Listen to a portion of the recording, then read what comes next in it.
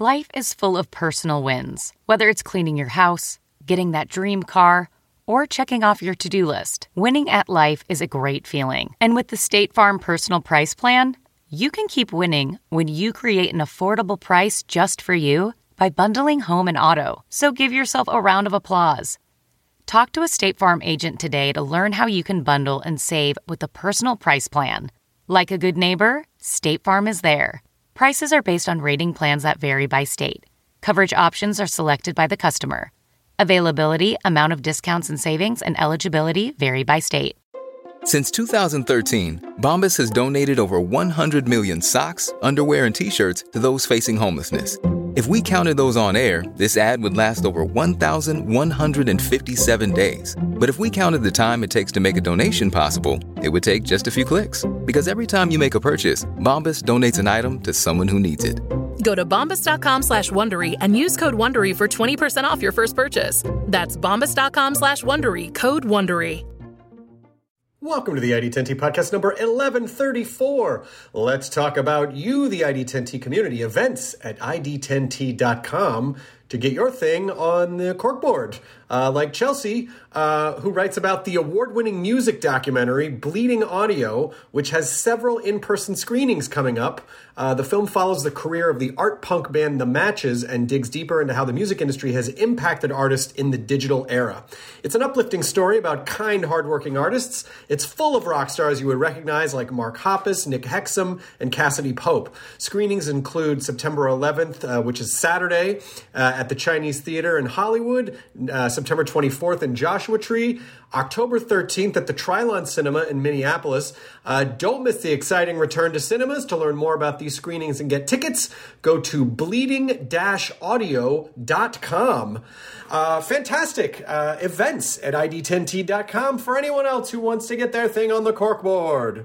This episode is Angela Kang. Angela is the showrunner for The Walking Dead, and she's just the best. So cool. And she's been a writer on the show since the beginning and is now guiding us into our final extended season of The Walking Dead all these years later. Wow. Walking Dead is currently on Sundays at 9 p.m., 8 Central on AMC, followed by all new live episodes of Talking Dead. It's so good to be back in the studio. And Angela's just the best. Just so cool and brilliant and wonderful, and is always such a great guest on our show because she'll give you just enough information, but not too much information, but it's enough where you feel like, okay, I did get a piece of information there, but nothing was spoiled.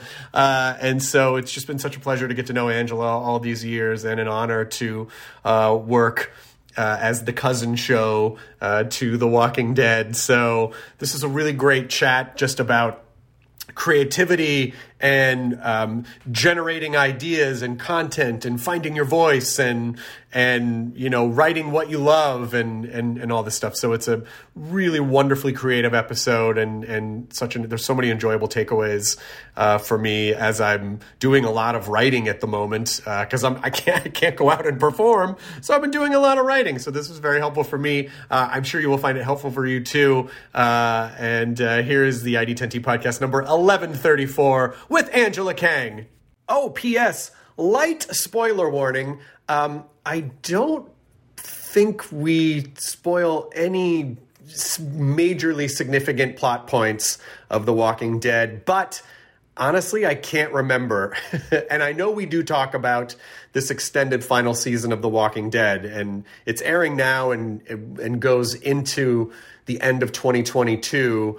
So you know what? Just to be safe, if you're not caught up on The Walking Dead and you want to wait, you don't want to have anything potentially spoiled, just go ahead and hit pause and then catch up and then come back and listen. So just wanted to give a friendly spoiler warning for potential spoilers. So there you go.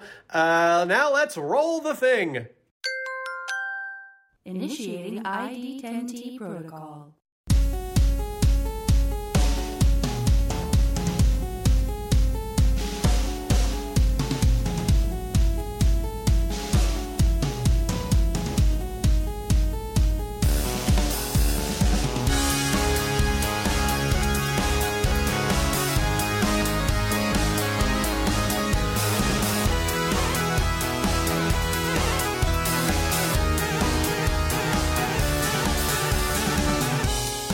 how's it going? Are you're fully in the swing now?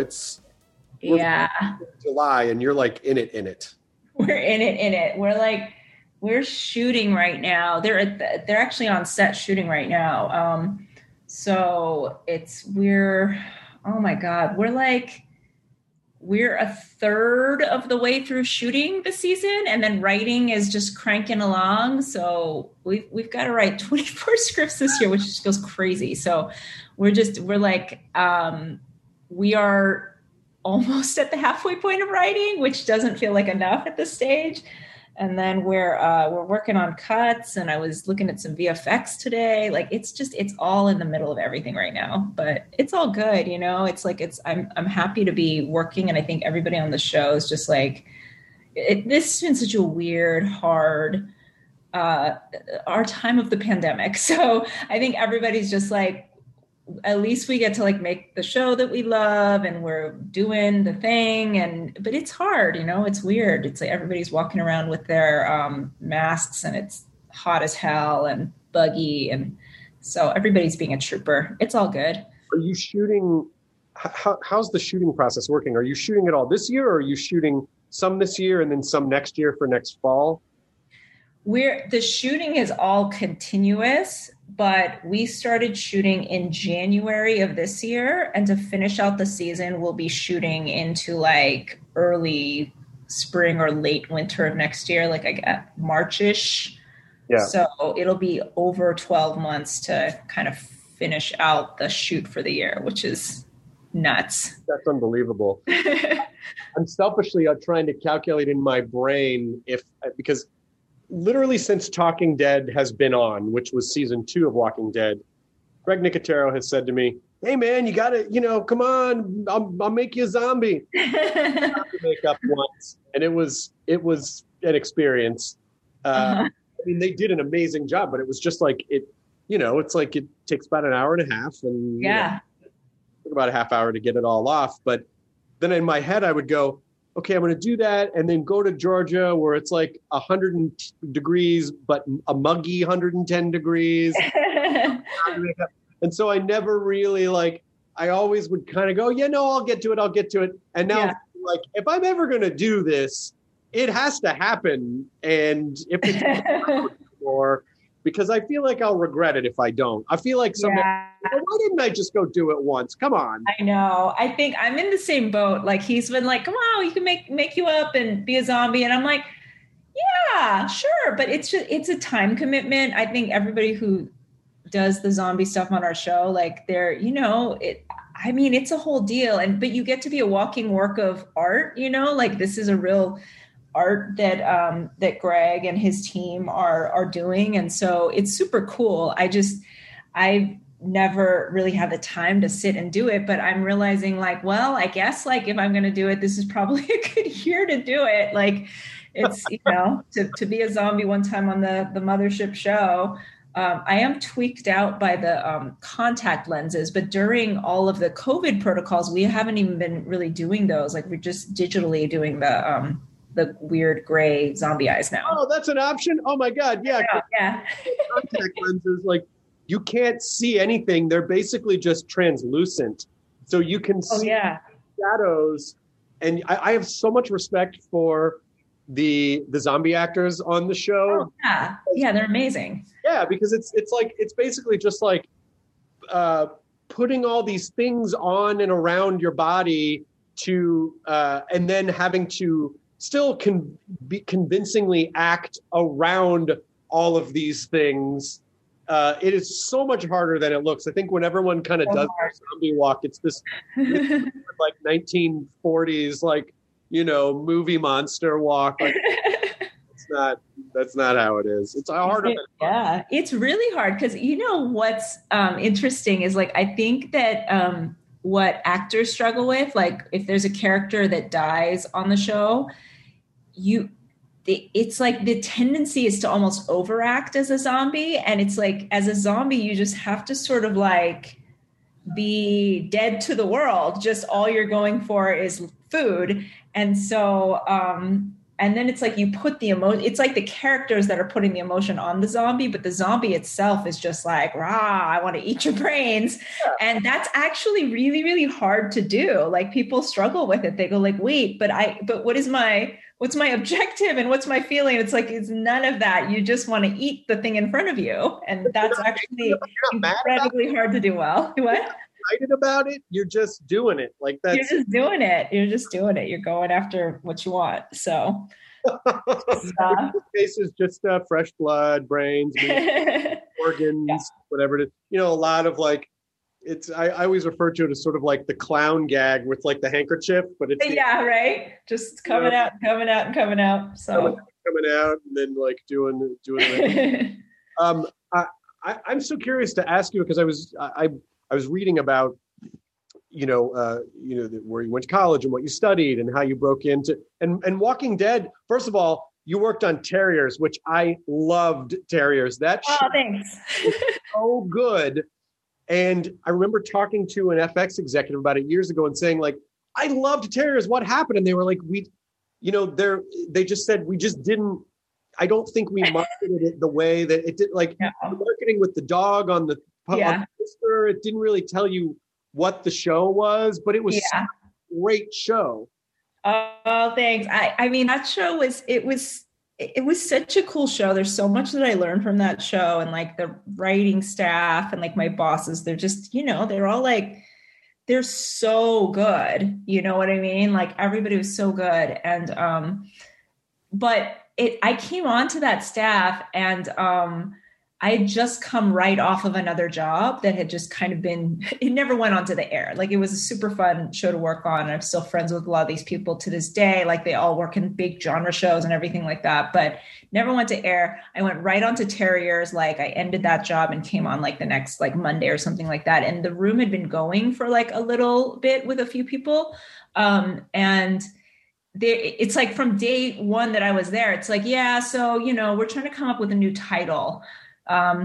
So we're trying to come up with a new title. And then at a certain point, it was like, it turns out FX, like they've decided that they embrace the title and they want to like go with the title. They have an idea for how to market it. But then it's like the marketing, like everybody thought the show was a show about like dog catchers.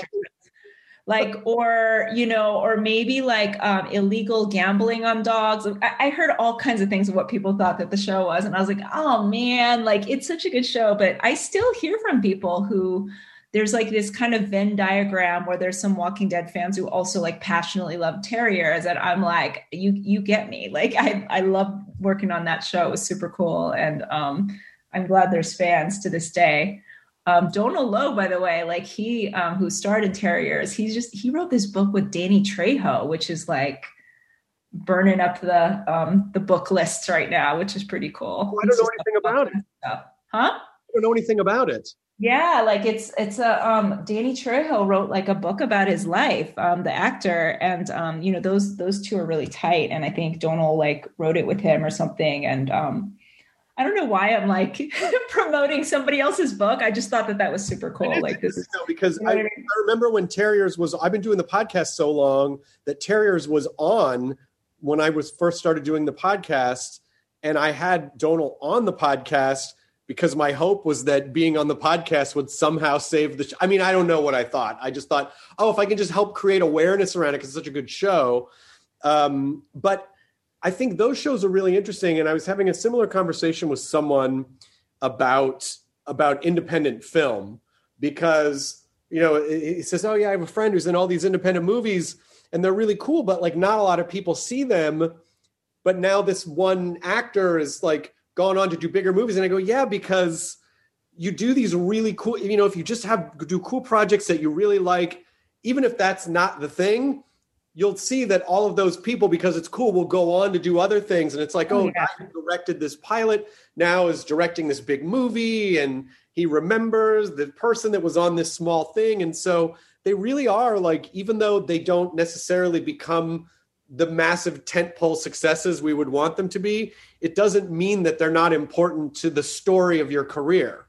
Oh yeah. Like I wouldn't give that up for anything. And it's just kind of like, it's the writers that were on that show were so, so good. I learned so much from them. And, Sean Ryan ran that show, and there's so much kind of like DNA of the Shield that's in The Walking Dead, So I think that's just, there's things that I learned from working for him that I carry to this day, even though that was a very different show. Everybody on that, people will go like, "Why Terrier should get back together?" And I'm like, well, everybody's scattered to the winds. Like, we're all doing things. Like, one of the other people who was a staff writer with me, Leslie Headland, like, she's an amazing writer. She's running like a Star Wars show now, so we're all just like doing all our things. And but man, that show was a blast to write. And I love stuff like that. And I think you're absolutely right. Like, sometimes those things that feel really indie and small and special, they can they spawn other really cool work, but also like in and of itself, like it's something that I think all of us that worked on it are still really proud of, and just remember, So when I came on to Walking Dead, like I came on in season 2, and season 1 was a big success for AMC, but it wasn't like a big success in like the grand scheme of all of television at the time. Like, we thought this was one of those like little small kind of scrappy indie shows. Like, who knew that it would last like this long? Like, I don't think anybody like could see that was what was going to be the trajectory. It's just, it's like, not at all. You can't tell what's going to happen. You just do it because you're like, wow, I love this. And then it's just a cherry on top if a lot of people love it too, Yeah. I mean, I remember seeing the trailer for the first episode, or the first 6 episodes, and just being blown away that this was a television show, because it just looked different and it felt different and it was cool. But then also thinking like, oh yeah, well, this is like a horror show, so it's going to be genre. It'll probably be like a lot of stuff that I like, which is not everyone knows about it, but the right people know about it. And you kind of have that, like with terriers, and you meet people who know terriers, like, oh, fuck, that's so cool. Yeah, right. Like part of this community. And I guess that's, but even before Talking Dead, I guess that's what I thought Walking Dead was going to be. And then all of a sudden this like, boom, boom, it just became this insane thing. And really redefined, like, that idea of genre television before used to be too, like, 15, no, not 10, because it's been on for almost 12, but 20 years ago, television would have been like, it's too genre, that's too narrow, we can't do that. Ironically, they would have said that's too narrow of a scope. Of course, it ends up being one of the biggest shows on television, but seeing the genreification of content and television now, and seeing like what a powerful piece of that puzzle Walking Dead is pretty remarkable. Yeah, it's definitely cool. And I remember it's not even that long ago that, when I was in grad school at USC, like there was even at that time just kind of like, like genre stuff, like it's sort of like dead. Like I would be writing like assignments with like weird, like people with like jet booster things on their shoes, like going up to tops of buildings and weird horror things. And they're like, like maybe not that. And I'm like, okay, well, whatever. But I don't know. I feel like it's just like these types of stories,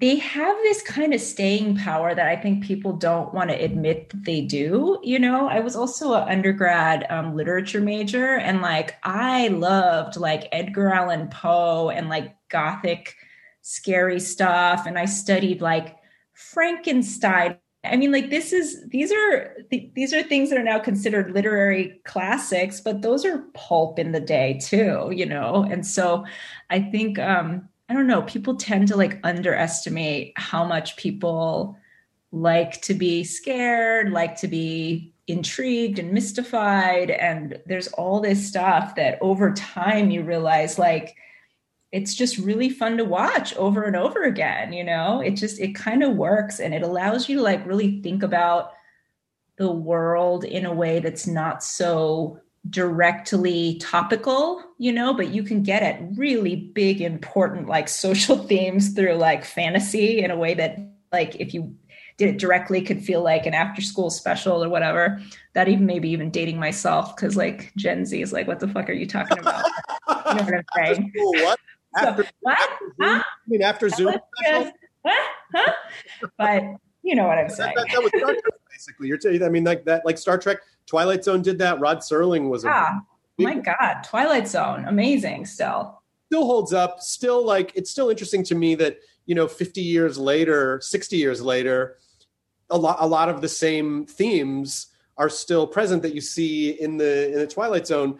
But it is that idea of, no matter how fantastical the storytelling is, the humanity that grounds it. It's like that is ultimately what are the human stories that even if they're extraterrestrial stories, what are the human stories at the core of it that allow that, like, is the sort of the way in for people to kind of relate to it and understand it.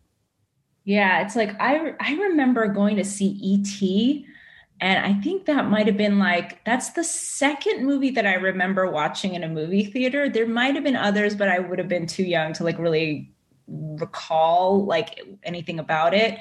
But E.T. blew my freaking mind, it's like, and it's so human though. It's just, it speaks so much to like childhood and the desire to like, forge your own paths and make friends with people that, like are outsiders. And there's so many things that are just so like sweet and human about a story like that, about like just this little like extraterrestrial being, and it's just, I don't know, but it's also just entertaining. What? All he wants is to go home. Like, it's wants to go home, man.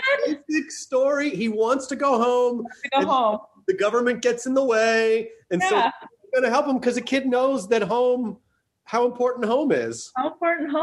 So, I mean, it's like, I love to be scared. So I do love horror. Like, even though a lot of times The Walking Dead is like, it's sometimes horror, sometimes it's like action adventure, sometimes it's other, but it's like, it's so much of it is like a soap opera in its own way. It's very emotional, but like, I think what I love about horror movies is like, you get to like see the full gamut of human emotion. It's like the best horror like is dealing with, there can be love and fear and, the will to survive and grief and all of this stuff, like triumph of human will. Like there's so much that you're exploring, so that when it like really works, like there's just, you actually get to have a really, really emotional story. And I think that's the thing that I don't think people who are not into horror, like it's hard to like look at it from the outside and kind of realize that there can be this aspect of storytelling that's really like,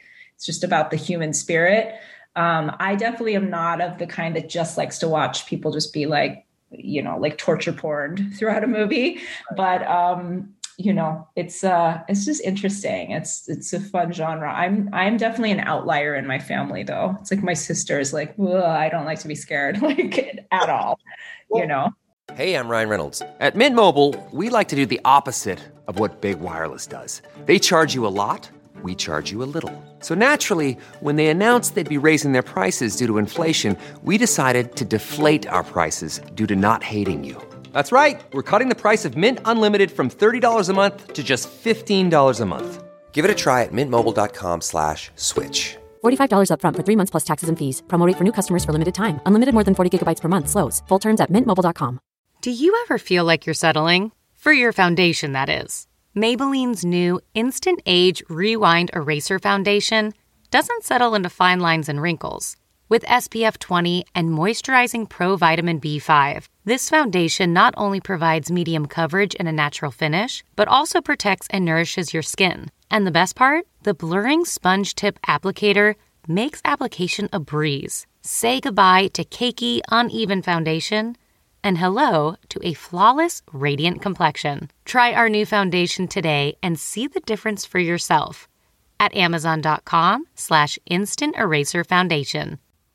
I would love to talk to you about your undergrad and your graduate program, because it's sort of weighing the pros and cons of, do you go to school? Do you not go to school? Like, is it important to just get out there in the world and start working the thing? Or like, what were the pros for you for doing the master's program in screenwriting? Like, what things do you think you learned that helped prepare you, or like, what are the pros and cons? I think for me, I feel like when I look back at my life, I'm like, I feel like I was a late bloomer, I feel like I'm very sort of like young at heart, and that's a good thing now. but I feel like school gave me, a kind of structure that I needed.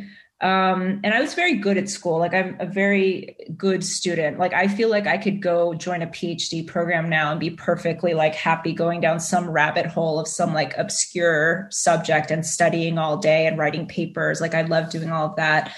But I think that for me, the master's program, it gave me time and just some like structure and instruction to help me like, write more and to build up my craft without having to worry about like juggling a job.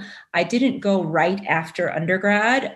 There were some students that kind of came right away after undergrad. And I think that they, everybody's different. And for some people, I think maybe they might have thought like, oh, maybe I should have waited, or maybe I shouldn't have gone and just kept on like trying to work or whatever. For me, it was definitely helpful because I felt like, I didn't know anybody. I was like, I don't know how to break into this. Like, where do I go? Like, what door do I knock on? Like, I don't know how to do any of this. So it helped me, meet people. It gave me like something for my resume so I could then like apply to, like one of those network programs. I went to the CBS Writers Mentoring Program, and like that directly led to me like finding my agent, and that directly led to me getting my first job. And so it's like, it kind of, for me, it was very helpful because it also helped me hook up with an internship,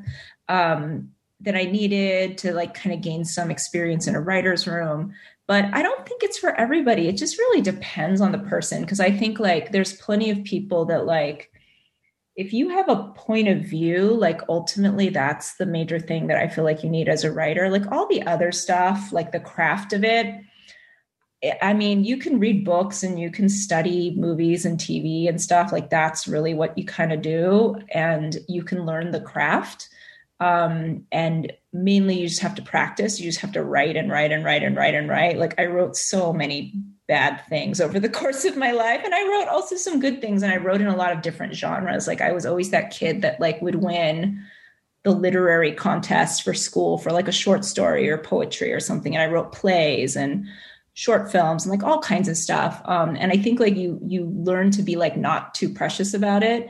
But, I definitely feel like there's a lot of people where the best path is to just work some job and keep on writing on the side and, try to find your way in through like an assistantship or find somebody to mentor, apply for programs, apply for contests and like do that.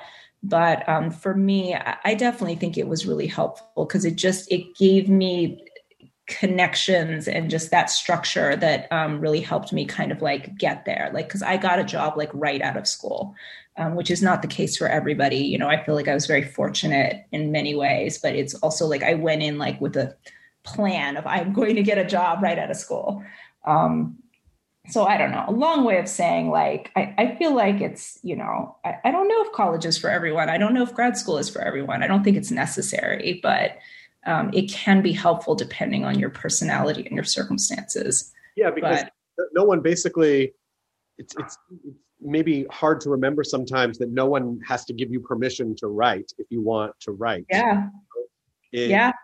I know in our business, we can be very conditioned to think like, no, you write when someone says, okay, it is now okay for you to, I now, annoy you with this writing position, but the thing you said, I think is really valuable about, writing so much that you don't get too precious about it. It's very similar to how you start doing stand-up. You have to do so many shows, because if you only do like one show a week or 2 shows a month, then each show becomes very precious, because it's very, it's just kind of this standalone thing that you put a lot of your mental energy into. Did it go well? Oh, it didn't go well, so I didn't do well that month. But when you perform a lot, or when you write a lot, you're right. Then it's like, well, this is just the process. Some stuff's going to be good. Some stuff's going to need work. Other stuff I'm not going to be excited about anymore. Some stuff might not be great, but it doesn't matter. Yeah. It's about, like, just greasing those wheels and just getting the machine going. Yeah, I think it's like, once you become a professional writer, you just spend every day like pitching your heart out or writing things, and people just kind of tell you like, I don't know. Maybe something else. You got something like that's literally like the job of a writer in a writer's room is you come in and you start pitching your heart out and go like, what about this idea? It'd be really cool. It's like, da, da, da. And then like, in my case, now that I'm a showrunner, I might go like, maybe let's just think about, can we put a pin in that idea? And like, what else you got? Or it's like people in the room, or like people tell you no, like all the time. Or, there's also a lot of like, yes, like, let's go down that path. And then everybody gets excited and like, yes. And we do this, and then we do that, and then we do that. And then you get to a brick wall and you go like, oh, fuck, we got to rewind the whole thing and start over. So it's like, and then you turn things in, and then the network and the studio and sometimes actors and directors, like they all weigh in on your work. And it's like, as writers, like you really have to put your heart into writing. There's a craft to it, but there's also such an art to it. And there's like, I think most people who are writers that are any good are actually like very like deeply feeling individuals. So you kind of have to get over that thing of like, these are the words from my soul and my heart, and I'm going to be crushed if anybody like says that they don't like them, because like every day is a process of like, you throw out a million ideas and a lot of them are not going to make it onto the page. You save it for your pilot. Like, it's just, the basic idea of like separating yourself from your work, like separating your ego from your work and saying like, this is a thing I do. This isn't me. It doesn't represent my value as a person. Yeah. But I also wonder if there are any writing programs that treat the students like a network would, where you just you'll just get weird notes where it's like a thing go, we have a deal with Birkenstock. Can you just write sandals into what? This is nothing to do with this place on Wall Street. I know. We don't want the color blue and sandal. We want sandal. Like just weird notes to just kind of condition them. Like, you're going to get weird notes, or you're going to get weird notes don't make sense to you because you don't know everything that's going on or whatever. And how can you be nimble about that? Yeah. And how can you try to make those things work to your advantage?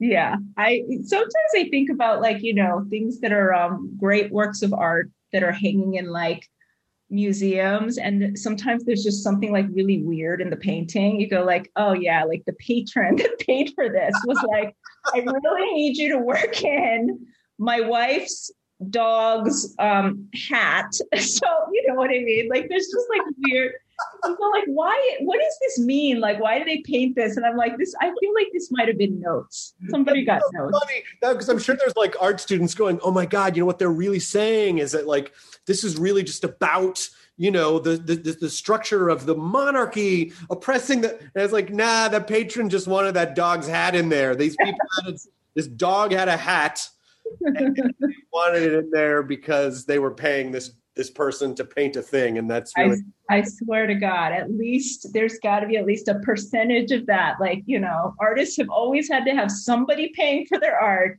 and the notes have existed forever. That's all I can say. So fun game. The next time you go to a museum, to be like, okay, what was the note? What's the note here? There's a painting. The guy goes, it's great, but it needs more dog hat. I'm sorry, what? Well, I'm not seeing a hat on the dog. And I think the dog should have a hat. Well, I've already finished the painting. Well, but not really, because I haven't do everything yet. So go put a fucking hat on this dog. Yeah. Well, when I think about the writing process, I think how fun it might be to be in a room. I love being in a room and pitching ideas, and I love the energy a room creates. Never do I ever think I would love to be a scripted showrunner. Not one time.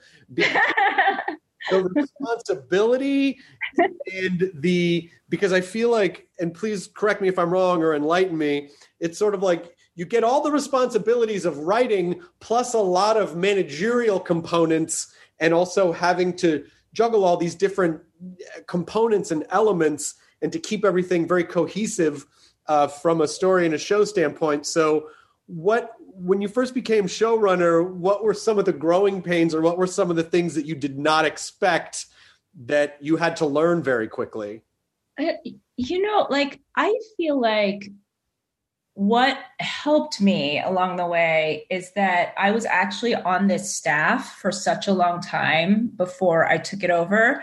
So I did know some of the particularities of working on this show with the execs that we have, who are actually like really lovely execs that mostly kind of like let us do our thing and have like very good notes that help us dial some things in. I'm not saying that in case they write this, like I really do feel that way. Like we have a few longstanding execs that have just been with the show for a long time. So that was helpful. And I also knew all the actors and had kind of a relationship with most of them. So that was helpful. I think the thing that is just a shocker, even if you have been watching the process and been like the number two, as I, quote unquote, as I was on the show, is just the volume of work on any given day is just exponentially more than you'd expect.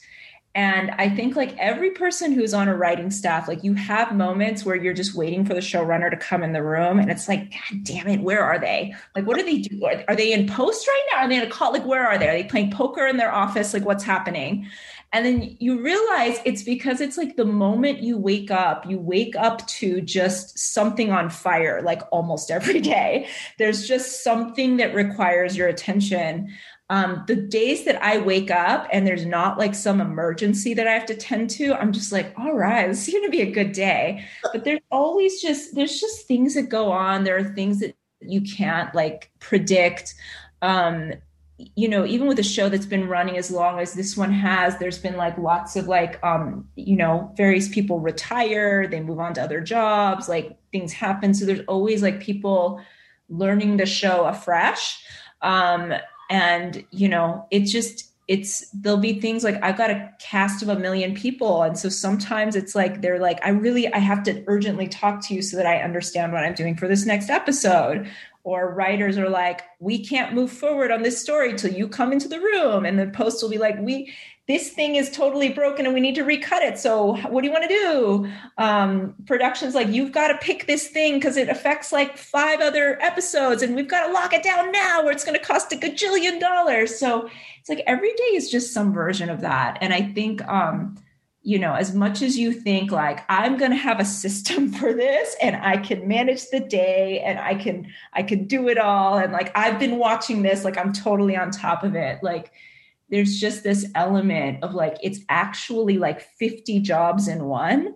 So you just have to sort of give over to the fact that there's going to like, every day's a little different, which I love the variety of it, but it's also every day's a little different. So it's very hard to like, just be able to like plan for like from hour to hour, this is exactly what I'm doing. Cause stuff happens, You just kind of go, well, this is probably the structure of my day, but I'm going to have to be flexible because I just don't know how it's all going to play out. Yeah. That's kind of how it is. And, especially when production's running, cause that's where it's like, I mean, as soon as the cameras start rolling, it's like money is just ticking away. It's like the sand dribbling through the hourglass and it just seems like it's going faster and faster. So it's like just stuff has this urgency to it. But I think everybody who works in this like line of business in any way, like is a little bit of an adrenaline junkie. Like, don't you think? Like everybody's a little bit of an adrenaline junkie. And there's something about the like immediacy of like, we're making it right now. That is just exciting. And it makes every day like a fun new day. And, ultimately we get to like see our imaginations like come to life. And so there's something satisfying about that. And so you kind of go like, all right, well, if today's a crazy day, so be it, because at the end of it, you know, here's this thing that I was like picturing in my silly little brain. And now there it is. I mean, nothing more motivating than a deadline, you know, like how many times in school did you have like 3 weeks to do an essay, but then the night before, you know what I mean? And then you go, God damn it, I could have just, if I spent 10 minutes a day on this for the last few weeks, it would have been done with no sweat. Like, no, yeah. Now you're like trying to get to the library 5 minutes before it closes. The book you need is checked out. You got to, you know. Oh my God. Yeah. In the pre-internet days. But I sort of understand about the decision-making process when you are called upon to make fast decisions that you weren't necessarily thinking about. I'm fascinated about this because I like to make conceptual decisions, but I'm very bad at specifics. So an example is, and this is sort of like making decisions on a set, but you know, my wife and I are renovating a place, and I go, oh, it'd be really cool if the railing on the patio was wrought iron. And she'll go, great. But I don't think specifically about what kind of wrought iron or what the design is about. And so then it's like, oh, I don't know. I just thought of wrought iron. And then, so I'll go to my wife, who's very good at making snap decisions, and she'll go the twisty one. I'll go, oh, great. Okay, great. You know, but alone, if I didn't have her, I think I'd be like, gosh, I don't know. And I don't know if I would ever know. So when you are called upon to make very specific decisions in the moment, do you sometimes just go B, or do you really kind of have everything kind of mapped out in your head? Like, is there a particular process by which you're able to default to things to make that easier? I think for me, I'm very opinionated in certain directions, and I have a certainty of like, this feels right or this feels wrong. And I'm like, when I know I'm in a decisive zone on something, like I can very quickly go like yes or no. And so everybody can move on. But I also know that like you, there's certain realms where I'm like, I can totally give the conceptual thing. But when it comes to which wrought iron is it, I'm like, I look at it, and if it starts to take me too long to decide, I'll be like, you know what? All of these are okay with me. The director or the writer or like whoever's involved can decide, like the department head can decide. And so it's just like, for me, like I've just gained a sense of like what I can decide quickly versus what is going to be a waste of time and is ultimately like not really going to move the needle too much in any one direction. And those I try to like in the moment go like, I don't need to decide that one. So it's the only way, because otherwise, like, I think everything would be held up by me kind of fumfering about like, do I like this one that's like slightly skinnier or this one that's slightly fatter? Because I can go down that rabbit hole, but it's not good, you know? So the things that I'm like, this is important that I personally like weigh in on this, I will do that, and I'll do so decisively. And if not, I'm just like, that one's not for me. Like broadly, these are all okay. So but that's what's so hard, is that sometimes there's no real right answer for everything, in the sense that sometimes like really cool details make a thing. Oh, yes. Wow. It is really cool. Yeah. Other times, you know, you can smack your head against the wall trying to come up with the right, and you go, I don't know, just that one. And it works fine. And it's like, it wouldn't have made a difference no matter what, but you just never know which is which. And that's where it gets like, you don't want to hamper yourself with, I don't know, perfectionism or thinking that, you know, because I don't know if there is any real perfect way. There are just paths. Some paths are better than others, but they're different. One, you know, a skinnier iron will take you down one path maybe, and a fatter iron will take you down a different one. But is one better than, I don't know. Like that can hold you up forever. Yeah, it can hold you up forever. I am a person who, I like a restaurant menu that's got like 5 things on it. Yeah. Like I get frozen in indecision with like a Cheesecake Factory size menu. And that's all of entertainment right now, by the way. Yes. Going to as all of the mega companies are becoming super mega companies and like piling up so that they can create all this library content, you go into like a streaming app and you're like, I don't know. And your whole night is just like watching trailers autoplay. You're like, I have no fucking idea. I have no idea. I think there's going to be like a return to just the importance of like curation for people. So just a couple of the early jobs I had was, so I worked at this place called the CD Listening Company when I was a teenager. And it was like a record store employee. And it was at the time when it was like, they had like it was literally like a bar, and they set up like listening stations for CDs. And this was before some of the big chains started doing that. But this is back when, you couldn't just have every piece of music ever created, like just on your phone at all times.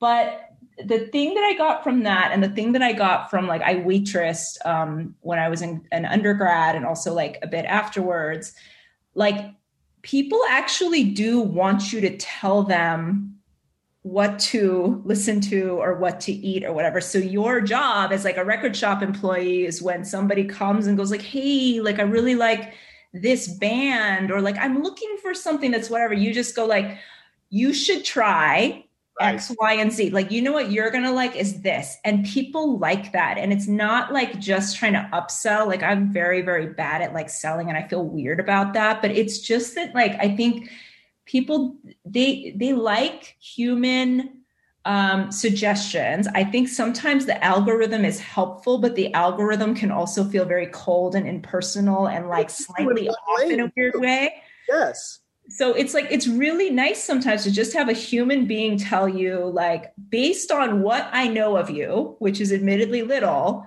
I think you might like these things. And even if you're slightly off, you're bound to find something kind of interesting. And I want somebody to tell me like, what are my next 5 TV shows and movies to watch? Cause it's like, I've got a list of like 1,000 things that I feel like I'm behind on watching. And that's ultimately like what's breaking us all.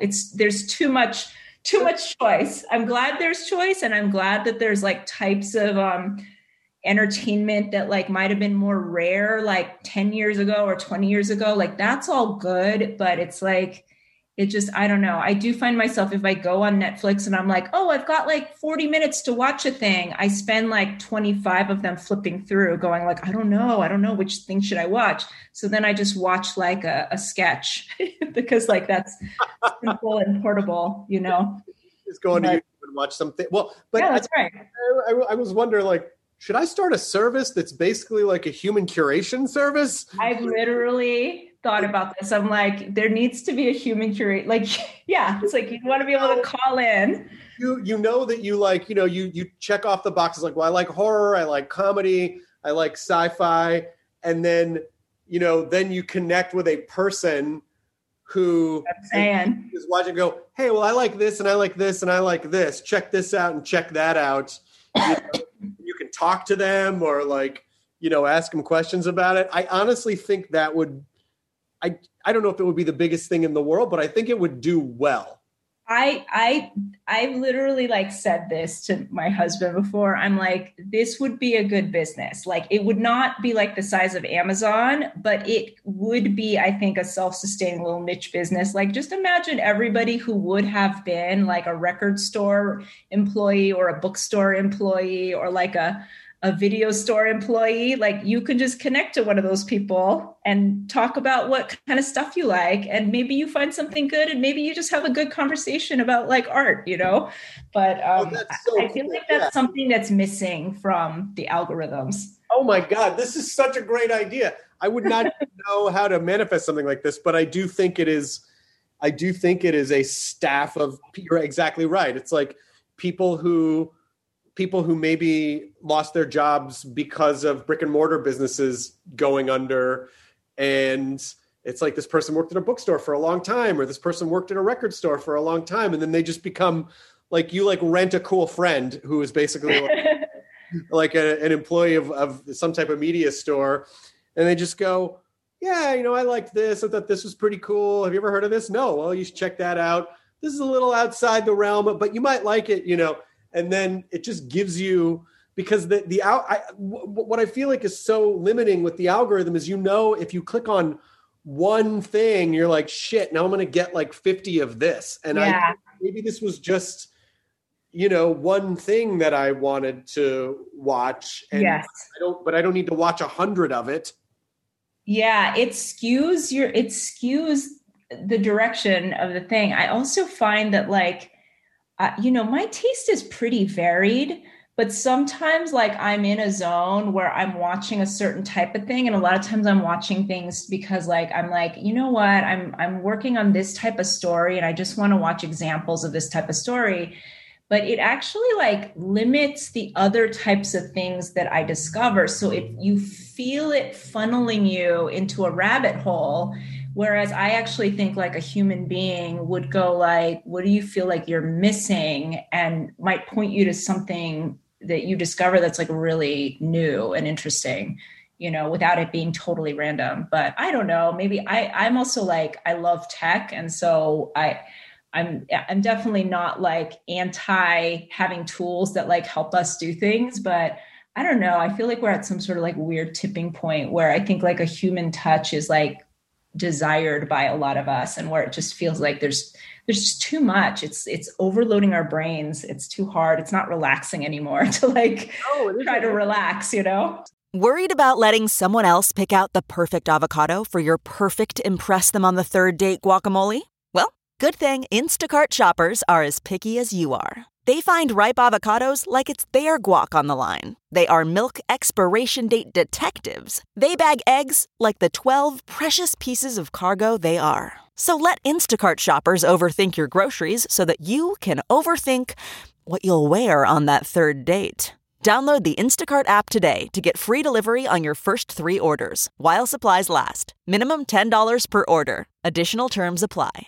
CarMax is putting peace of mind back in car shopping by putting you in the driver's seat to find a ride that's right for you. Because at CarMax, we believe you shouldn't just settle for a car. You should love your car. That's why every car we sell is CarMax certified quality, so you can be sure with upfront pricing that's the same for every customer. So don't settle. Find love at first drive and start shopping now at CarMax.com. CarMax, the way car buying should be.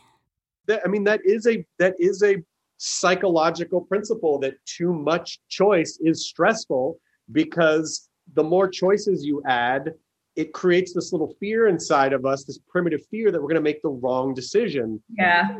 And even if it's something as, like non-life threatening as what movie you're going to watch, you still have that feeling of like, you watch a trailer for 20 seconds and you go, oh, I don't know. When in reality, it's like, well, you could just start watching, and if you don't like it, you watch something else. In that leap, you feel like, oh, did we want to watch this? I don't know. It's like the lighting is weird, and it seems, I don't know, rather than, taking the chance that you might like it. So I do think that can be very limiting.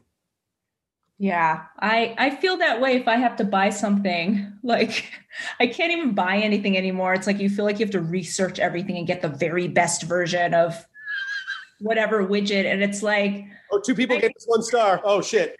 It's like, did I need to spend an hour like researching something that really I like could have just bought any version of it and it would have been fine? Like, do I need to go down the Amazon review hole of earplugs? Yes. Like, they're $8. I'll just try them. Yeah, it's $8. If they don't work, I'll get some other ones. It's like, I don't know. Are these the best ones? Do they really block out sound? Does it irritate you? So yeah, we are definitely, there's just so much busy work involved. Yeah. It's like the busy work. It's like all the busy work. It's like consumerism has homework now. It's like, it's not just, you should just buy stuff. And now it's fucking homework. Like, we're writing dissertations. It's fucking homework. Yeah. Everything's fucking homework is what it comes down to. I literally picked a job where I have homework every day. Like, I explained to my kid, he's like, why aren't you done with work? I'm like, okay, well, this is like my grown-up homework. And he's just like, oh, he's like, I'm not going to college. Like, I'm like, okay, you're 8, but we'll see. So he already knows. He's like, no, he's down with homework.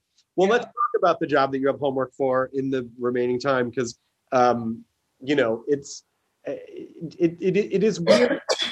I know we've talked about this before, but I do keep putting off the feeling of like, well, it is the final season, because it doesn't feel, just because of the way it's being parsed out, it doesn't feel that way, even though from your point of view, it probably does. But from my viewing point of view, it's like, oh, we got 8 episodes in the fall, and there's 16 next year that'll be broken up into chunks of 8, and so there's still plenty of time. But can you just talk a little bit about the feeling or the responsibility of like how to land this plane, like what goes into that? And do you even think about that? Or is it just too much to even take on emotionally? You just kind of take it a little bit at a time. Just on the writing side, because we're always thinking in terms of like a long arc, we have definitely had to think about like, how do we end this? And like, what are the events that we need to like lead up to it? But at the same time, 24 is such a large, overwhelming chunk that we had to kind of like think about, here's what we think is the major arc and some of the things along the way. And then now let's like segment it into the way that it airs, which is sort of in thirds. And then it's like, let's work on this little mini arc here and then this mini arc here, while still kind of keeping an eye on the whole thing. It's daunting. Like, I think it feels like a lot of episodes and not enough at the same time, because there's so many stories that like you could tell with these characters. It just feels like there's so like some of these characters, I'm like, I feel like we're just barely getting started with them and we got to like land it all. So, I have great fear of failure all the time. I think as does like everybody who's like involved with the show. We're all like, we just want to do a good job because we're so invested in this show and these characters, and the fans have just been so like awesome and loyal, and the ones that have like really stuck with us for all these years. So I don't know. That's all to say that like I feel high anxiety every day, but we're just trying to do it. Like I think since we're running and production's running, it's like there is just this like clock to every single day, like because the next script has to come out and then the next script has to come out. So it doesn't really allow you the time to get too in your head, because at a certain point, like something has to be made, and you still want it to be good. So we're just trying to stay enough ahead of the train of production to make sure that we're not having to rush things out where it doesn't feel like it's good quality. But that's just always the reality of working in television. It's just that like this season has like supersized itself. So, I don't know. I don't know if that like answers your question. Like, I think in terms of like emotions about the season, like, I think a lot of us that are in it, we're just kind of like, we have so much road ahead of us that there's moments where I think people feel kind of sad or there's bittersweetness or whatever. But I have a feeling that's more for the end, because right now we're all just like right smack in the middle of it. And you have a job to do. So you kind of like, I think like many of our characters, you kind of just buckle up and like, start doing your job, and you got to like fight your way through it, because it's hard work. It's hard work for everybody, like in a good way. It's like we all enjoy the work, but it's like you got people like standing around in the heat with these like, armored costumes and people running around with zombie makeup. And, we're just cranking on the writing side. Like every department's like cranking away, building things, try to paste everything together in post. And it's like every single person just has so much to do. So in some ways, like that kind of keeps you from the more philosophical side of it right now, because that tends to just kick in like when you're a little closer to the moment. Right. But I also like, we're saying season 11, but really 12 seasons, really 12 years. That you look at a show like Breaking Bad and you go, okay, well, it was really just like one core. It was a guy, his family, and then his friend. Like, but it was basically just like one tiny core story. And there were other storylines. There were other storylines that had to wrap up. But really, it's this 5-season arc. What happens to this guy and the people in his immediate circle, versus 12 seasons of a show. And now also on top of that, this giant open universe that's expanded from the show. So it's not just Walking Dead. It's like this whole other thing, and the CRM, and where's Rick Grimes, and like there's a movie connect, there's other shows coming out, there's other stories to be told, and and as far as I know, you're going to show run the Carol and Daryl show, I think, at least according to the internet. At least according to what I know. We'll see. You never know with development, but as far as I know. But that idea is that like the show is ending, but the universe isn't ending. So that's kind of an odd element too. This is such unique, rare television ground, there isn't a lot of precedent for it. Yeah. Like I said, I don't think when I came in, I had no sense that this would spawn this whole franchise. I just knew that these were comic books that I liked, and I loved the first season. And I was like, well, if you get a couple seasons of work out of it, that's great. You get to write a cool zombie show. And I think that there is something that's so rich about this world. And I think that zombies, there's just something about zombie stories that lets you tell just really interesting stories about the human condition and about about government sometimes, all kinds of things. Zombie stories just tend to have this sort of interesting social and philosophical element, I find, of the horror, subgenres or whatever. And I think, there's these characters that we've always written to be a little larger than life because that it's taken from the comic, but also that we've tried to ground in real human emotion and relationships. And it's when you're so based in character, humans always have so much variation to what they do. So it does allow you a lot of room to play. And I think it's since I'm not in charge of the universe part of it, I tend to just sort of focus on what I'm doing in my particular lane. But it does feel like there's so many different ways you can interpret things, but also it's just, there's so many people where, on the Mothership Walking Dead show, there's a gazillion characters, but if you were to just focus in on any one person, you could tell a whole arc for that person and, have a really satisfying story. So, all that to say, it's kind of it's really cool and fun. I didn't think that this would be a franchise, but here we are, and it's cool to be part of it. Yeah. And then, and also being able to tell these stories. And I constantly say, I've said to you many times on our show and probably on the Comic-Con panel too, that as difficult as shooting around the pandemic was, what an interesting opportunity to be able to, like you were saying, because there's so many characters, just really focus in on a couple of intimate stories that the environment sort of, and the way that we had to sort of navigate the pandemic really kind of dictated how the stories are going to be told. But I think that actually helped benefited the show and benefited, me as a viewer. So I get to see these really dense verticals of singular characters and what they were going through, which I think is, very helpful going forward. I mean, again, that last Negan story was so incredible and do you think a story like that would have happened if there were no pandemic and it was just sort of business as usual? I'm sure there would have been a Here's Negan episode, but would it have been told in that way?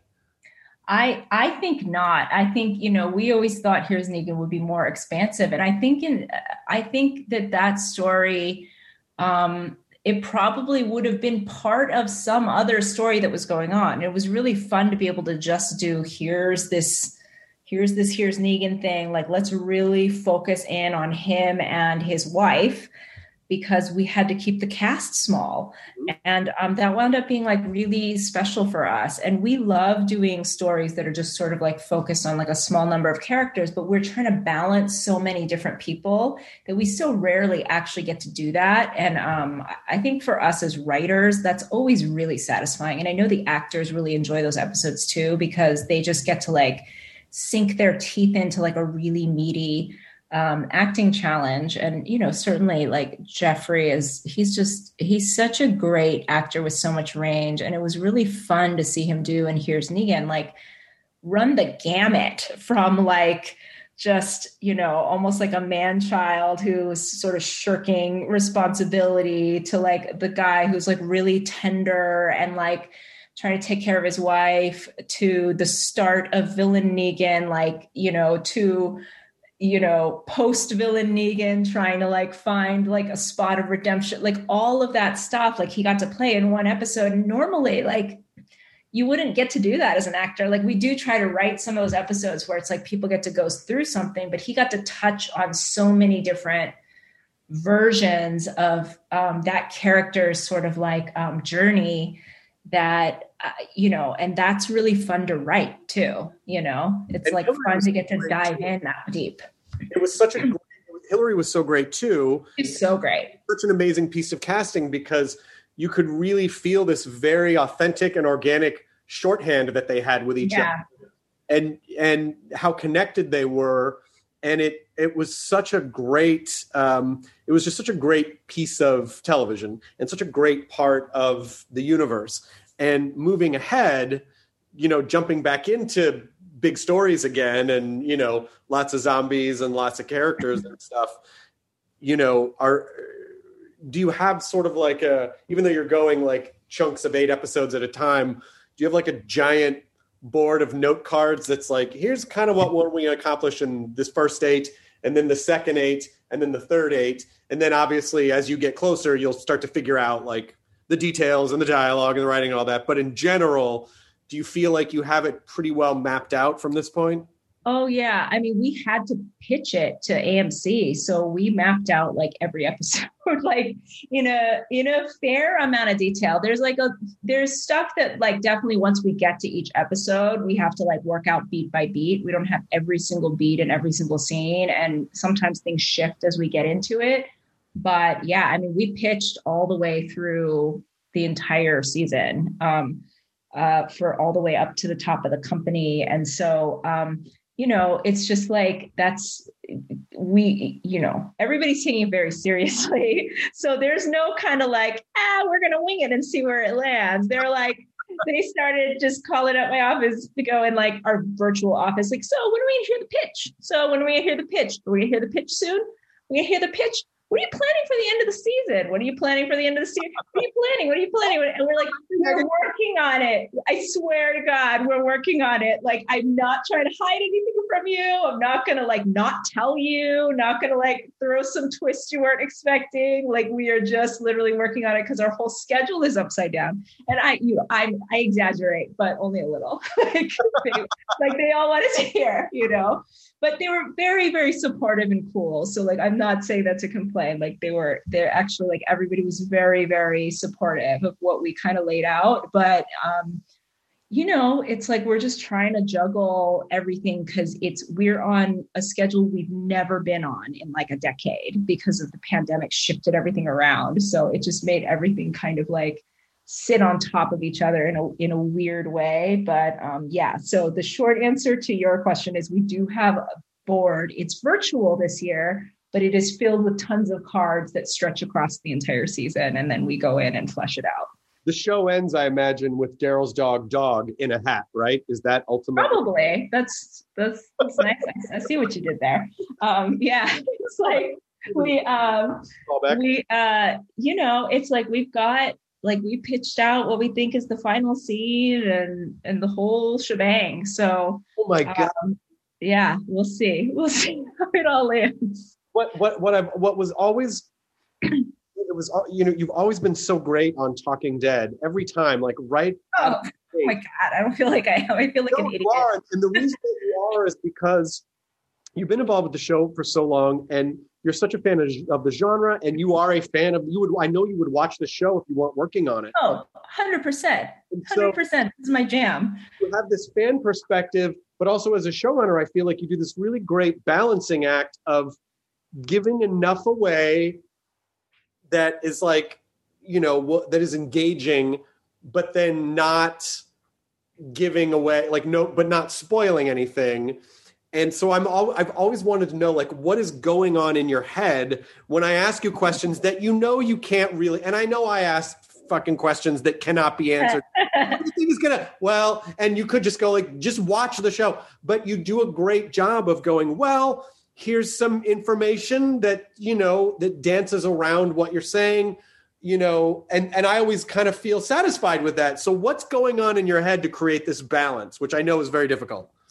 So I don't know if I can really explain it. I just have a sense of because I'm a fan of this stuff,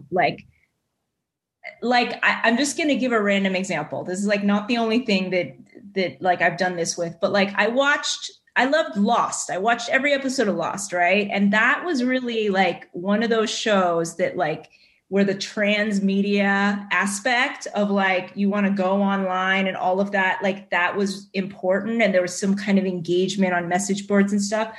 So occasionally I would go online because I'm I'm dying to know. And I've got a theory about this thing. And I want to know, but I only want to know a little bit. I don't want to totally get into spoiler territory. But it's I just have a sense as a genre fan of if this was me asking the question, I don't know that I actually want the entire direct answer.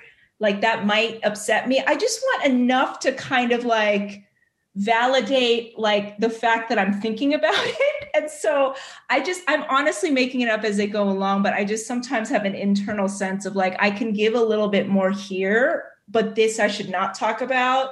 Or you know what I mean? So yep. It's completely instinct and I'm making it up as I go, but it's based on my own experiences of being a fan of stuff or looking up stuff about the Star Wars universe or whatever. Sometimes you just want a little bit of information, but there's times where I'm wow, that was way too much. I don't want that spoiled. I don't want that spoiled at all. So I'm trying to dance around that line. It's more of my own internal line of what feels enough to give or not. But sometimes I screw it up and everybody's got a different threshold because there's people that are I'll give some weird halfway answer and they're you said way too much. And I'm I'm sorry, so. Well, yeah, because I don't think after that first season of Lost, of course I wanted to know where the polar bear was coming from, but also not at the same time. And some things should be explained and other things I don't, for the Star Wars universe, it's well, I don't know if I necessarily needed to know the science behind the Force. I didn't need to know that. I was good at it being the Force. But then there were other things that it's oh yeah, but that I want explained. But so I guess there's no real across the board answer. No, it's subjective. It's just totally subjective. Yeah. Yeah.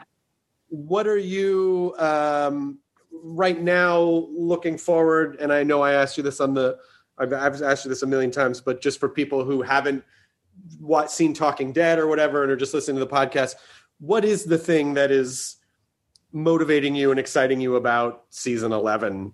I'm excited about, and I don't know. It changes day to day. I think that there's a few things that just come to mind right now. One is we got to really start the season with a big bang and just big fun action sequences. And not that that's the only thing that matters in the show or even that it's the most important thing, but it is fun. And I think that that's part of the feeling of getting to watch a little movie in your home. When you sit down and watch this show that was really fun to get back into, So So that is really cool. We had some really cool directors that are in this season, and I think they've done like some really, really cool work.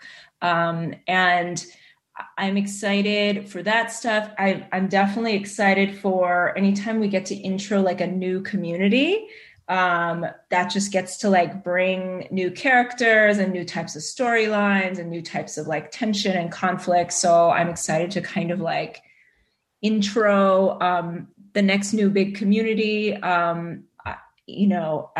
think that there's just lots of really cool scenes that some of our actors do that I'm just blown away by people's acting. Like they just do a really great job. And I think it's like, it's easy to overlook that sometimes because it's like, it's a zombie show, but there's some really, really deep work that people have done that I just think is like really fun to watch just from like a standpoint of like, they're doing this really like emotional, difficult, fraught stuff. So I'm looking forward to people watching it because it's like a lot of times when I'm watching cuts come in, I am trying to think of it as like I do my first watch just like a fan, like not taking like too many notes, like going like, what's the flow of this? And like, ooh, like where does it feel like exciting? Where is it feeling a little slow or where is it confusing and things like that. So, and then there's times where I just sit back and get a little lost in what people are doing. And it's not to like pat myself on the back because I'm really like at that point, I detach myself and go like, oh, the writer who wrote this episode and the people who were on the ground making it like kind of created something that's really special.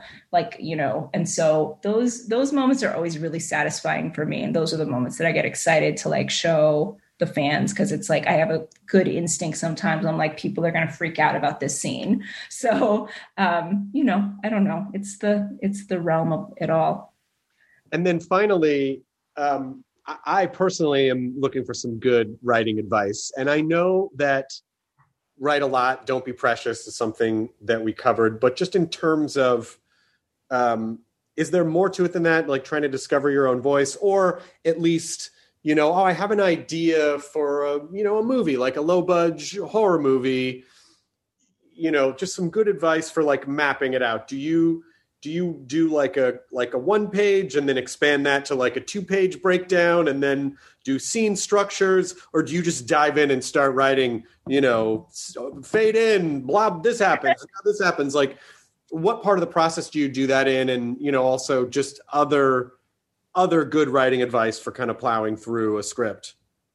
I think like when I used to like write stuff more like short stories or plays and things like that. And when I was younger, I did used to just plow in and go a lot off of instinct, but because for certain formats, I feel like that works. But I feel like if you're writing something like a movie, there's just so many pages you have to get through. And so if you kind of go down like a funky path, it can be really hard to get like 60 pages in and go like, I got to rewind that. So I definitely like, and for our show and everything, and for anything that I'm like trying to develop or whatever, do try to kind of figure out a roadmap. But, I think it's helpful to just talk about like scenes that excite you. Like a lot of times I'm just like, it'd be a really great scene is like these two people like doing this thing or like what's an interesting scenario to put them in.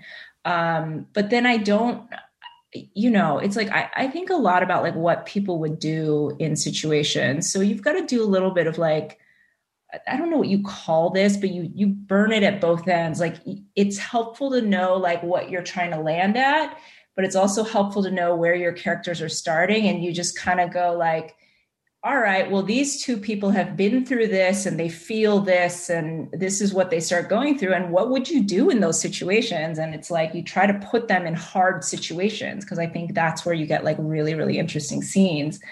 And then you're hopefully pointing them in a direction that works. Like I'm also open to sometimes like on the show, like we'll be like, oh, we think this episode ends here. But then like we start doing the character pass and you're putting them in these really interesting situations. And sometimes we go like, actually, that ending doesn't feel totally right now. So I'm open to changing. I think other people are a little more like, rigid about like where they want to go. It's all like so dependent on the person. But I definitely like to have a roadmap, but sometimes in the road mapping, I think it's good to have a little flexibility to sometimes break out and go like, I just want to write this one scene and see how this scene goes. And then maybe that gives you ideas that feed back into the map, you know, or it changes the map. I don't know if that's helpful at all. There's definitely more technical things that I could get into, like, which is more like ways that we learned at USC to like break down the sequences of a movie. Like you break it into 8 and like each sequence, like you're kind of doing this and that. And it is helpful to break into smaller segments. I'll say that, because then you're kind of like doing a chunk at a time rather than like a giant thing. That's always helpful. Yeah, I mean, I think coming up with that, you know, like if you kind of know what your general story is, that's great advice of just making a list of like, what are some cool scenes that you like?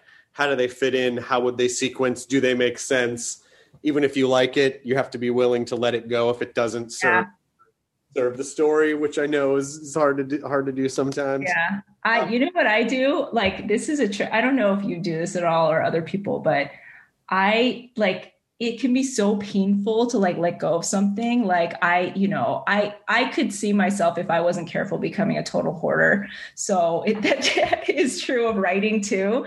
So like I create like what I call like my scratch file, and a lot of writers use some version of this trick. But anytime like I've written something and I'm like, oh, I really love this, I don't want to let it go, I'll just cut it and paste it into this other file. So then I'm like, oh, it's not really gone. It's just in this other file. I could always use it again if I want to.